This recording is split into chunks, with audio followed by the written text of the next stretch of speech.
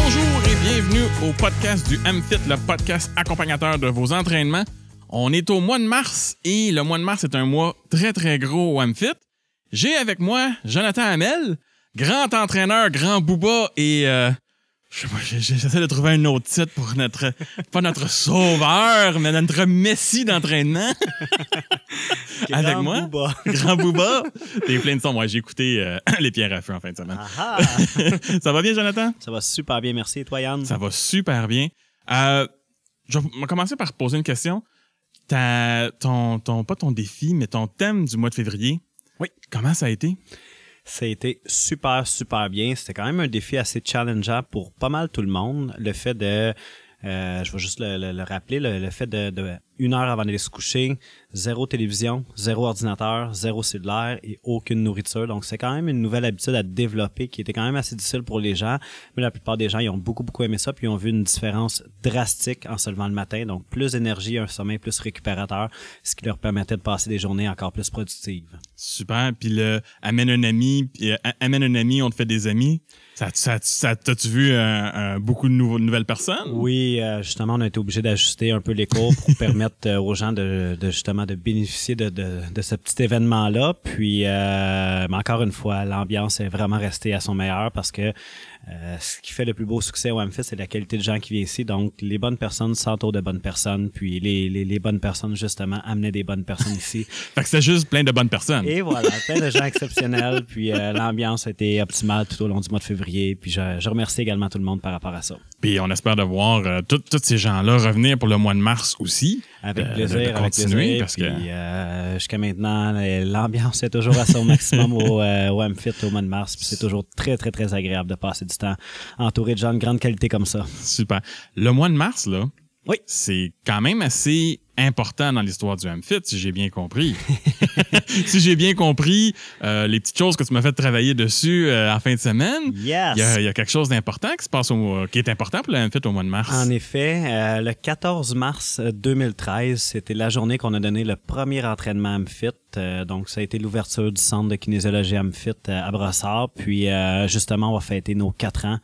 Le party va se faire le samedi 18 mars. Puis, c'est un bel événement. Ça va être une super de belle soirée. Quand je dis un bel événement, ben, tout le succès qui est relié autour de ça, la qualité de gens que ça nous a tous permis de rencontrer.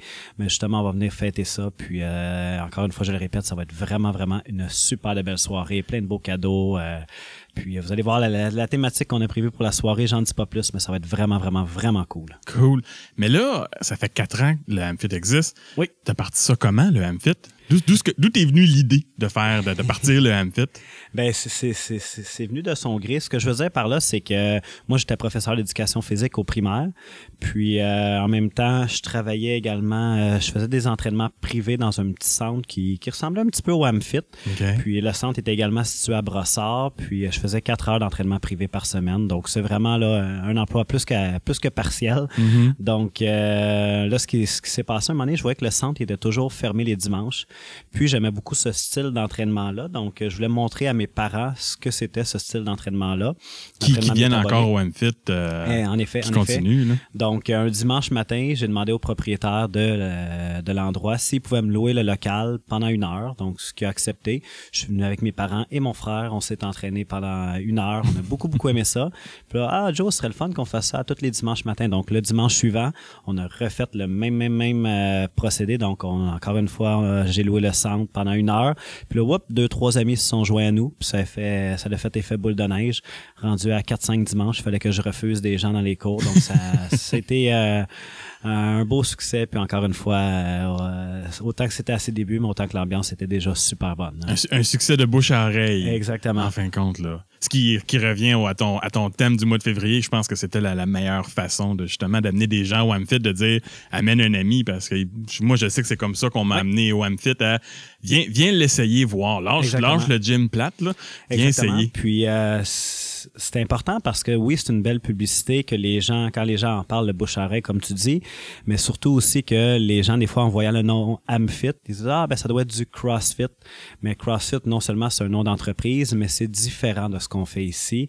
Je veux pas parler dans le mal d'une autre compagnie ou quoi que ce soit, absolument pas, mais c'est juste différent. Donc, nous autres, on est plus axés au niveau du cardio, moins de mouvements d'haltérophilie avec des charges lourdes. Donc, notre concept adapté à tout le monde, beaucoup axé sur le cardio, il est différent du concept CrossFit. Oui, parce que justement, le mois passé, vu qu'il y avait plein de nouvelles personnes, je pense qu'il y a personne qui s'est ramassé devant un exercice qui savait pas s'il allait être capable de le faire. Là. Ça se voit quand on s'entraîne, tu le vois dans le visage des gens quand ils font comme « OK, ça, je suis pas capable, je serai jamais capable. » Tout le monde est comme « OK, ça va être tough. Je vais avoir de la misère. » Je trouve ça vraiment bien que tu mentionnes ça parce que c'est justement ça. C'est au début, quand on explique le concept, quand on dit un concept adapté à tout le monde, il y a des gens qui sont en excellentes conditions physiques qui viennent participer au cours, au même titre qu'une personne que c'est la première fois qu'il s'entraîne, qui a 75 ans et plus. Ouais. Puis justement, quand on fait une démonstration, il y a que des kinésiologues qui travaillent ici. Donc, quand on fait notre démonstration au début, qu'on fait la tournée, on montre les exercices, on y va avec des points précis pour être sûr, certain que les gens font bien les mouvements. Puis en même temps, on donne plusieurs alternatives. OK, si vous vous sentez à l'aise, vous pouvez faire ça. Si vous vous sentez un petit peu moins à l'aise, on va y aller avec ça. C'est plus adapté. Donc, gênez-vous pas, vous adaptez l'exercice à vous. Puis justement, le mot-clé, c'est adapter. C'est super. Fait que ça, c'est en fin de compte le thème du mois de mars pour le AmFit, c'est bon anniversaire. Bon anniversaire au AmFit. Une question qu'on m'a posée une couple de fois, ça veut dire quoi, AmFit? Ça vient d'où? AmFit. Écoute, c'était vraiment un petit jeu de mots vraiment drôle. Je trouvais que ça fitait bien. I am fit, c'est-à-dire je suis en forme. Mm-hmm. Puis en même temps, mon nom de famille, c'est Amel, donc on a comme fait un mix de ça ensemble. Fait que H-A-M-F-I-T, ça veut pas dire un jambon en forme, soit dit en passant. Combien de fois je me suis fait te demander ça? Fait que c'est pourquoi que c'est des jambons en forme? Super.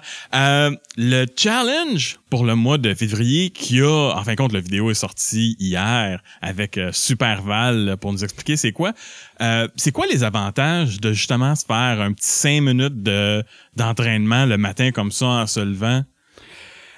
Ça allait dans la suite du mois de février, comme on dit, d'avoir un sommeil récupérateur. Donc, tu te lèves le matin, tu as plus d'énergie. Puis, une excellente façon d'aller chercher encore plus d'énergie, c'est la sécrétion d'endorphine. Donc, de commencer la journée avec un petit entraînement vraiment efficace, un petit 5 minutes, ça te donne encore plus d'énergie pour passer au travers de ta journée, puis justement avoir une journée productive, être toujours full energy, là.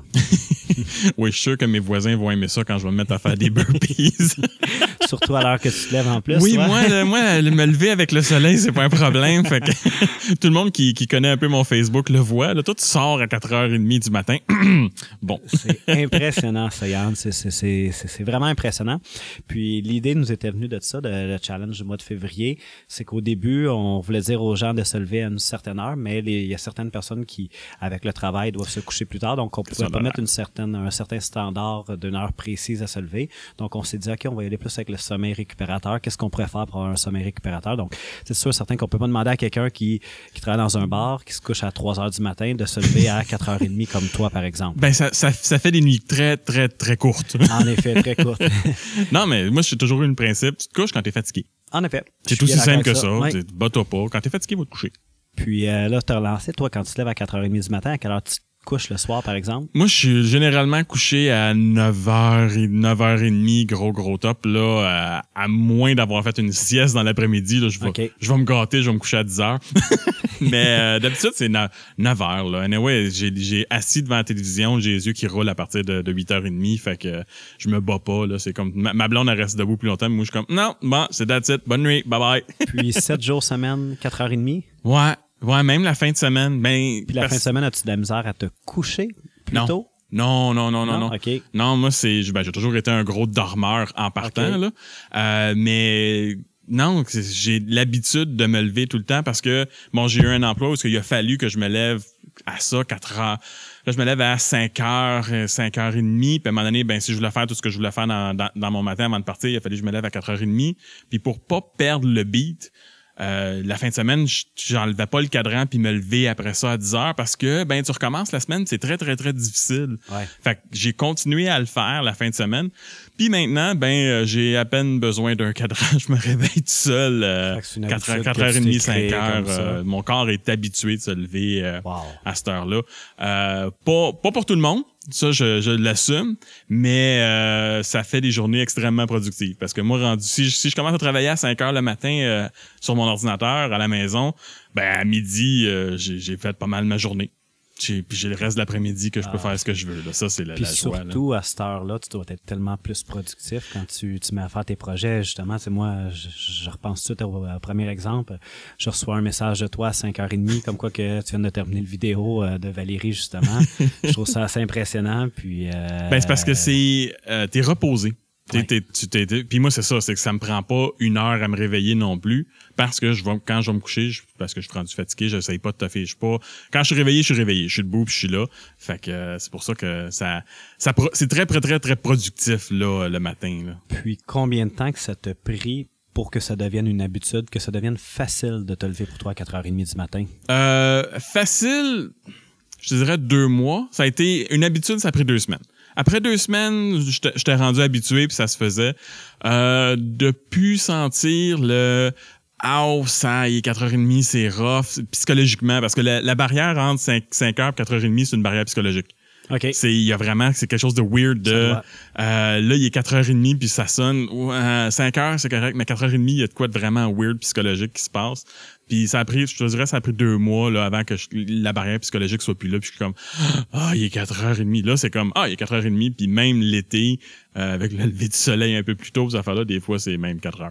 Wow. Tout seul. Fait que, c'est ça. Mais je suis pas un oiseau de nuit non plus, là. J'ai toujours été quelqu'un de matinal, là. Fait que c'est sûr que quelqu'un qui est un oiseau de nuit, je peux comprendre que c'est un petit peu plus dur, mais ça se fait. C'est une question d'adaptation. Puis moi, c'est tout la même chose. C'est quand t'es fatigué, va te coucher. Puis ça va se faire tout seul. Ça va. Le corps veut se lever avec le soleil. Fait que tu te couches quand t'es fatigué, tu vas te réveiller de la minute qui va faire un peu clair. Puis moi, c'est ça. J'ai pas des gros rideaux épais dans ma chambre. Je cache pas la rentrée de lumière. La minute que le soleil rentre un petit peu dans ma chambre, j'ouvre mes yeux. Là. Fait que mais ça a été une habitude que j'ai été obligé de prendre, mais que je regrette pas, puis que quand on est capable de le faire, ça vaut la peine parce que c'est très, très, très, très, très productif dans une journée. Les bonnes choses, ça prend du temps avant de développer ça. Fait que c'est le fun. Tu sais, des fois, la première semaine, tu trouves ça très difficile. La deuxième semaine, un petit peu moins difficile. Puis à un moment donné, ça devient une habitude. Puis t'es tellement fier de toi au bout de la ligne. Puis je te félicite, Yann. Je trouve ça extraordinaire ce que tu fais. Puis tu deviens un modèle pour moi. Puis je vais essayer vraiment, vraiment de le faire prochainement. Écoute, éventuellement, on parlera de mes allergies alimentaires, de mes problèmes nutritionnels. On va reparler d'un autre beau défi qui est pas mal plus tough que se lever à 4h30 du matin. Il y a du monde qui, juste en m'entendant parler de ça, ils vont rire en sachant que je veux parler de ça, mais ça, c'est un tout autre podcast. Fait que je pense que ça couvre tout pour ce mois-ci. Je trouve ça bien qu'on est allé vers le fait de se lever de bonne heure parce que, tu sais, les gens sont tellement occupés que des fois, ils se disent, j'ai pas le temps de faire 5 minutes d'exercice.